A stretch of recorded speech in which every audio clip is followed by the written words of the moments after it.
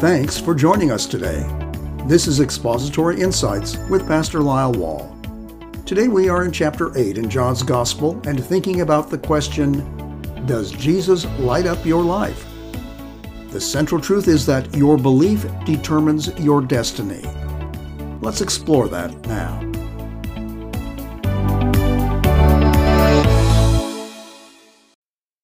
In 1977, Debbie Boone's first solo recording was released, You Light Up My Life. It was the biggest hit of the year, of the 70s.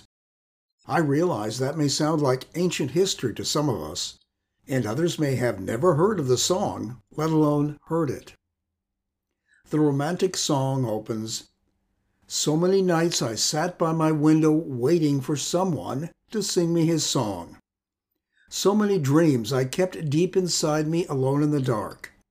Now you've come along, and you light up my life.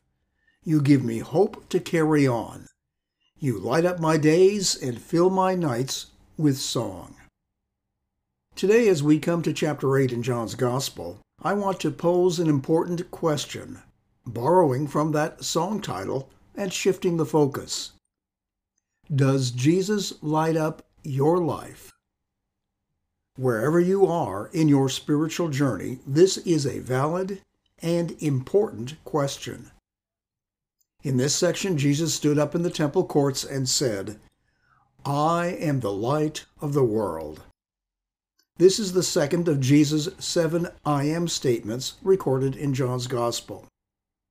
While this imagery of light may not be familiar to some people today, it was not new to those gathered around. They knew it well. They, like many of us, had memorized Psalm 119, verse 105, in which they proclaimed to God, Your word is a lamp to my feet and a light to my path. They had sung the opening words of Psalm 27, as some of us have. The Lord is my light and my salvation. Whom should I fear? They knew Isaiah's prophecy, which told them that God's servant, the Messiah, Jesus, would be a light of the nations, so that his salvation may reach to the end of the earth. Jesus' proclamation that he is the light in and of itself would make a dramatic impact on all who listened, whether they believed him or not. But it was not the words alone that Jesus used to make an impact. There was his timing for this. The events follow from verse 52 in chapter 7 and to the end of the Feast of Booths. As his words about giving people living water were tied to the events of the festival to make an impact, so were his words about being light. You see, each night of the festival, large lampstands were brought into the temple courts. The place was blazing with light. But not on the last night, not on this night, when Jesus spoke in the temple area declaring that he is the light of the world. Jesus' point was dramatic. He is the light not only of the temple courts, of Jerusalem, of that day, of the Jewish people, but of the whole world. And so the question, does Jesus light up your life? What is Jesus driving at? What does this involve? Let's examine that today. The central truth to keep in focus is that your belief determines your destiny. We begin by looking at the options Jesus presents. He points them out in verse 12. I am the light of the world. The one who follows me will not walk in darkness, but will have the light of life. He speaks of, he contrasts darkness and light. He tells us everyone is walking, living either in darkness or light. What is he driving at? Jesus is speaking about our deepest, most significant nature, our spiritual being, our spiritual life. Our condition of being in darkness or light spiritually impacts every part of who we are and what we do. These are the only two options. When it comes to spiritual life, it is either darkness or light. There are no shades of gray. We start with the dark, living in the dark. Living in the dark refers to living without God, His truth, fellowship, living in spiritual darkness, living without His light. Spiritual darkness cripples us. God designed people to live in His light, to have a close relationship with Him. That is the only way to fulfill our purpose to be and feel truly fulfilled. When our first parents sinned, that sin broke the relationship they had with God, who is holy, and plunged them and all of their descendants, including us, into spiritual darkness. Living apart from God, without God, is being in the darkness of living without Him, His truth, hope, His light. That is our condition by birth, which is confirmed by what we do and what we do not do. God tells us through the prophet Isaiah that the Messiah would open blind eyes, bring out prisoners from the dungeon, and those who dwell in darkness from the prison. Being blind, imprisoned in spiritual darkness. While we can accomplish many things on our own, we live in the dark spiritually, without the final answers, without certain hope of God. There are inevitable universal results of living in this darkness. We live in the darkness of being separated from God, losing the battle with sin. As we live, so then we will die. Jesus, speaking to the religious leaders, said, verse 21, I am going away, and you will look for me, and will die in your sin. Where I am going, you cannot come.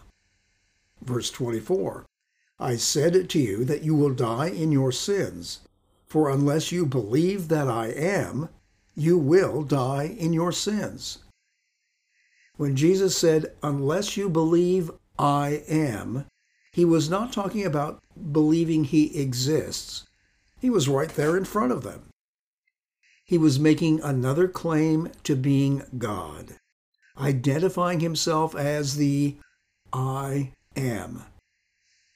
When Moses asked God what he should say to Israel when they asked him who had sent him to lead them out of slavery in Egypt, what his name was, God said to tell them, I am who I am, the Lord, the God of your fathers, the God of Abraham, Isaac, and the God of Jacob has sent me to you.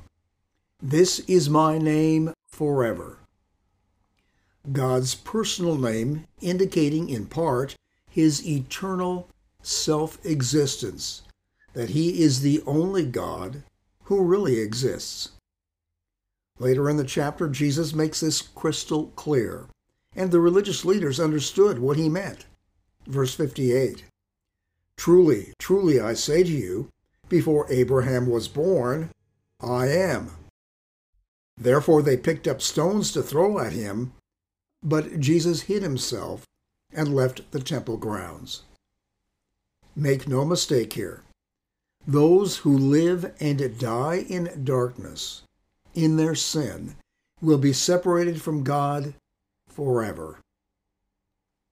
In the opening verses of chapter 8, we find some people who were religious and considered good, the examples to follow, and one who was not. I will leave the details of the discussion on the text of chapter 7, verse 53, through verse 11 in chapter 8 for another time. Most of the oldest manuscripts do not include this section, but there is good evidence that the account here in the opening of chapter 8 is indeed authentic, and parts of it show up in other places here in John and in Luke. Let's start with those who were very religious and considered to be great examples to follow. The scribes and Pharisees. They brought a woman to Jesus who had been caught in the act of adultery, and said, verse 4, "Teacher, this woman has been caught in the very act of committing adultery. Now in the law, Moses commanded us to stone such women. What then do you say?" At first glance, it may seem like an open and shut case, but it was far from that. First, religious opinions on this at that time varied greatly, and the death penalty for adultery was very rare. Verse 6 points us to their true motive, as John explains. Now they were saying this to test him, so that they might have grounds for accusing him. They were trying to trap Jesus. You see, their plan was that if he said, "Stone her," they would accuse him of violating Roman law.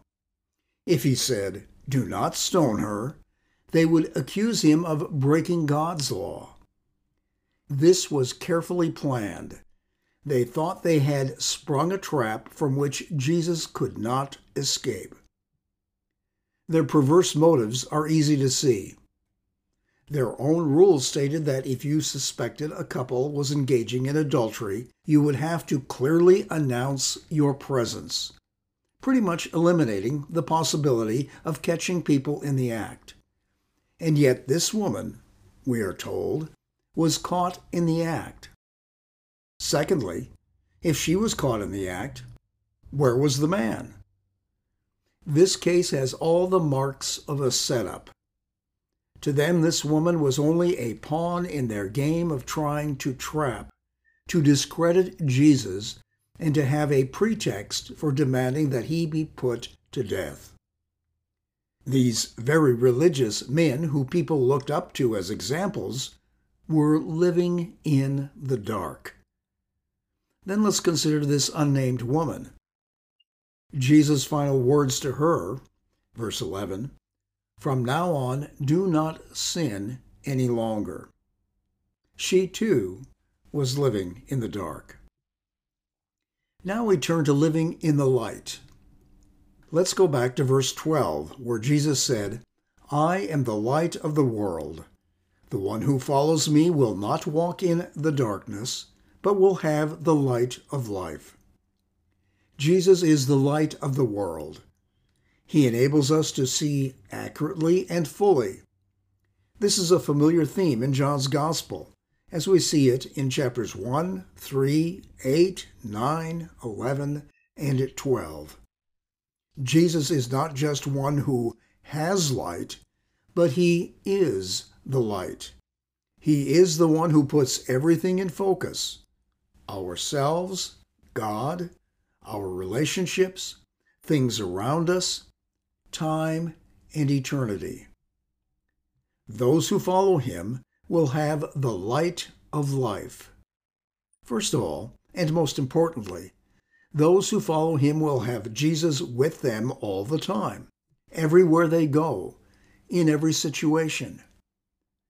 Then they will have spiritual light, being able to see and experience God, his truth, and love. But Jesus also lights up all of life, of each and every aspect of our lives. And it is not just now, or now and then, but always.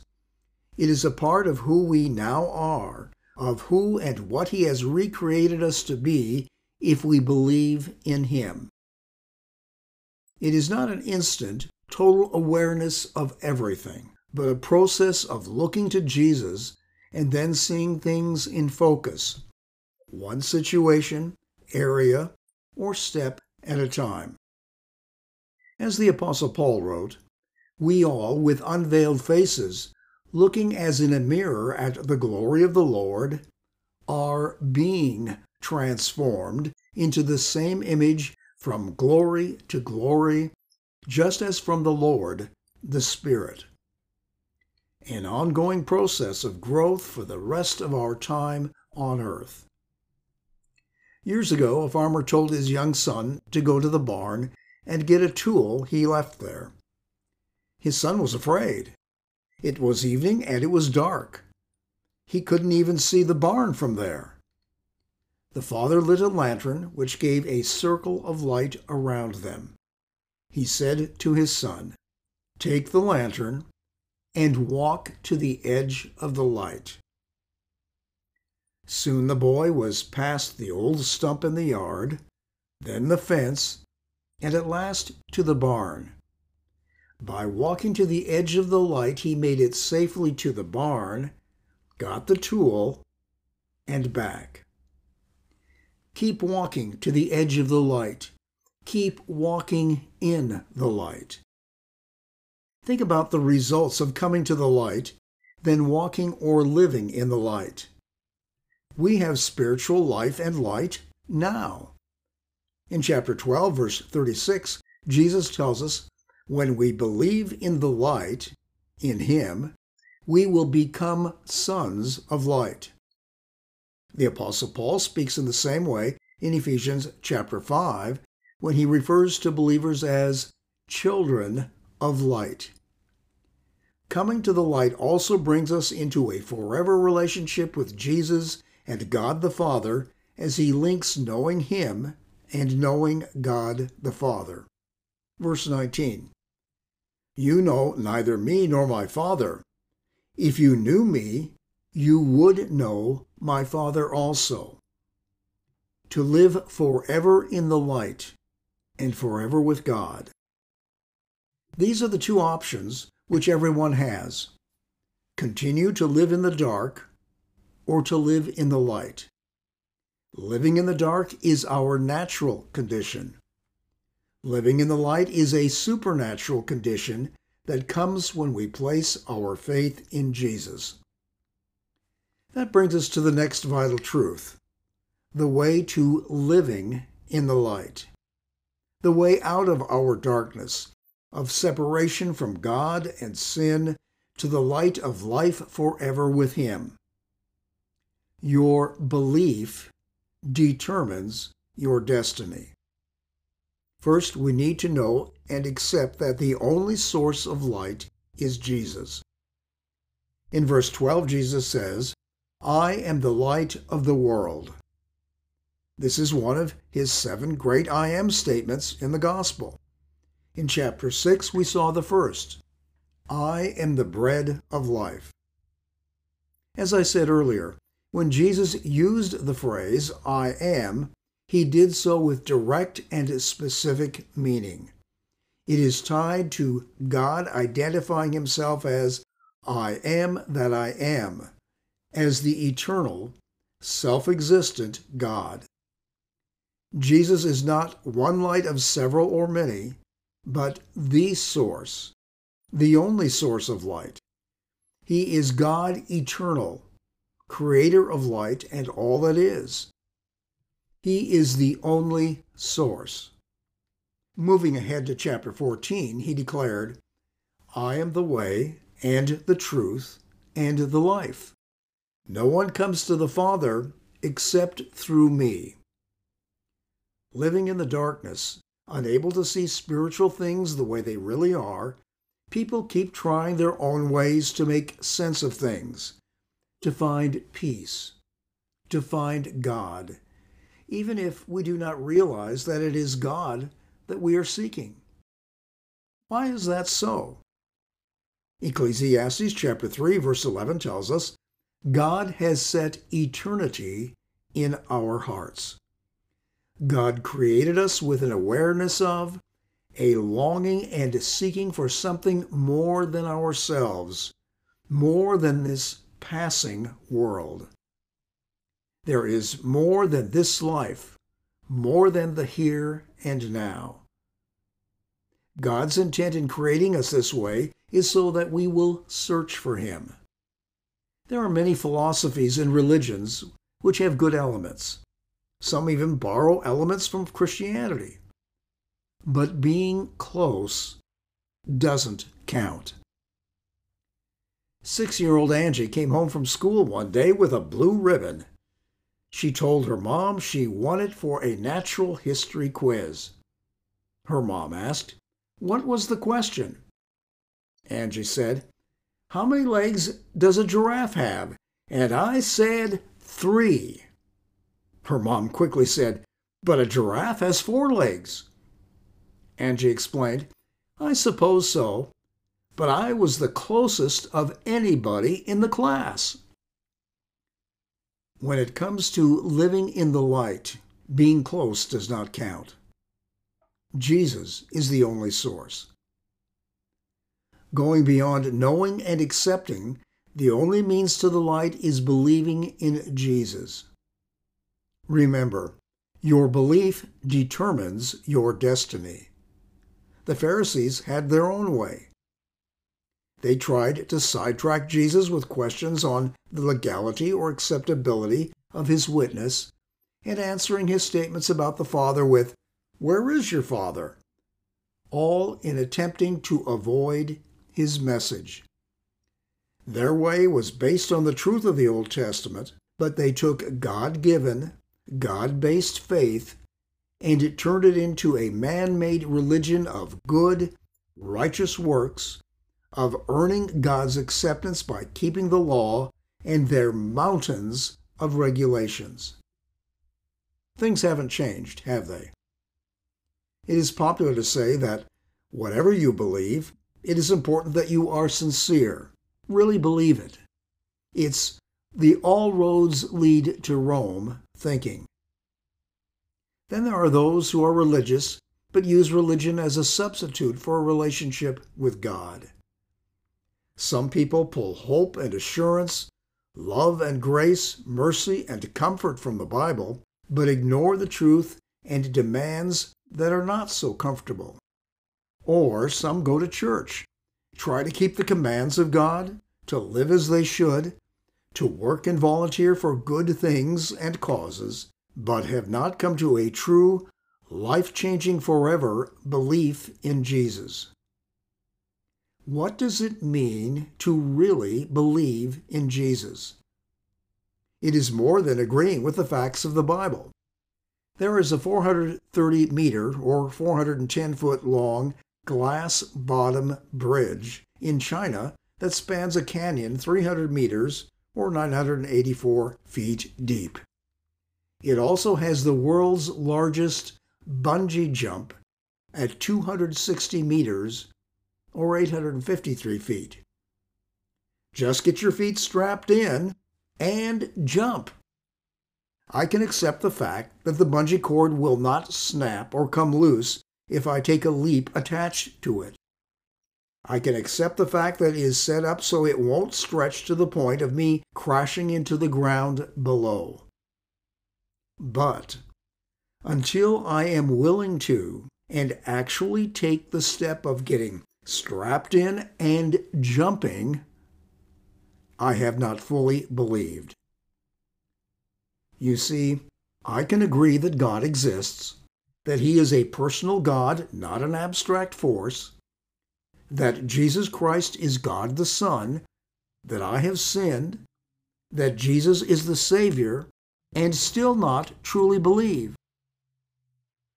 God tells us through James, "You believe that God is one. You do well. The demons also believe and shudder."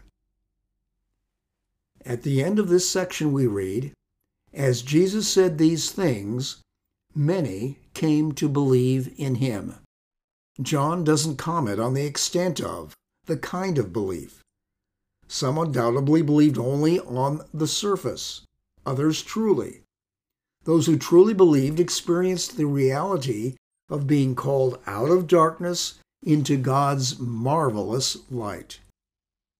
To truly believe is to trust, to put your confidence in Jesus, to act, to accept him as the one to take your sins upon himself, to come into your life and have his rightful place as God in your life. Again, remember Jesus' words from chapter 14. "I am the way and the truth and the life. No one comes to the Father except through me. Your belief determines your destiny. For some of us who have placed our faith in Jesus, this may sound like old news, which is good for others.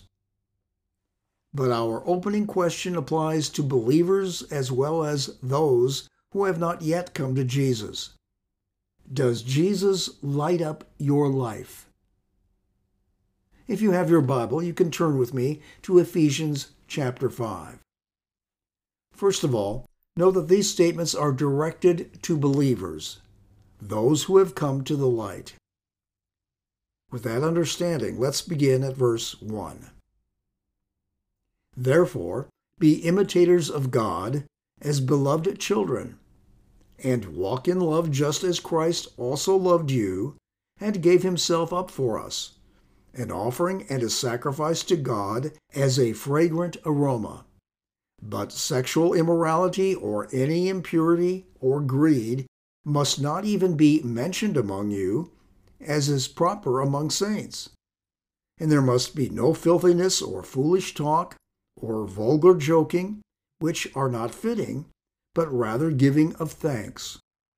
For this you know with certainty, that no sexually immoral or impure or greedy person, which amounts to an idolater, has an inheritance in the kingdom of God. Walk, that is, live, keep on thinking, speaking, and acting as children of light.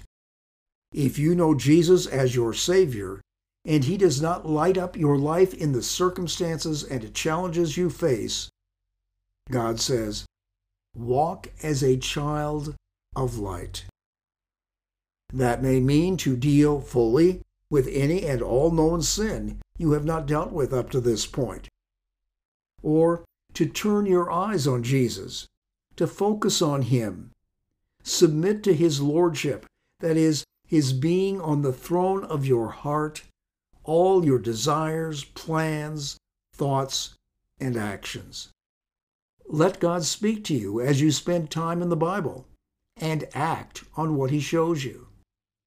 Some of us may not yet have come to the light.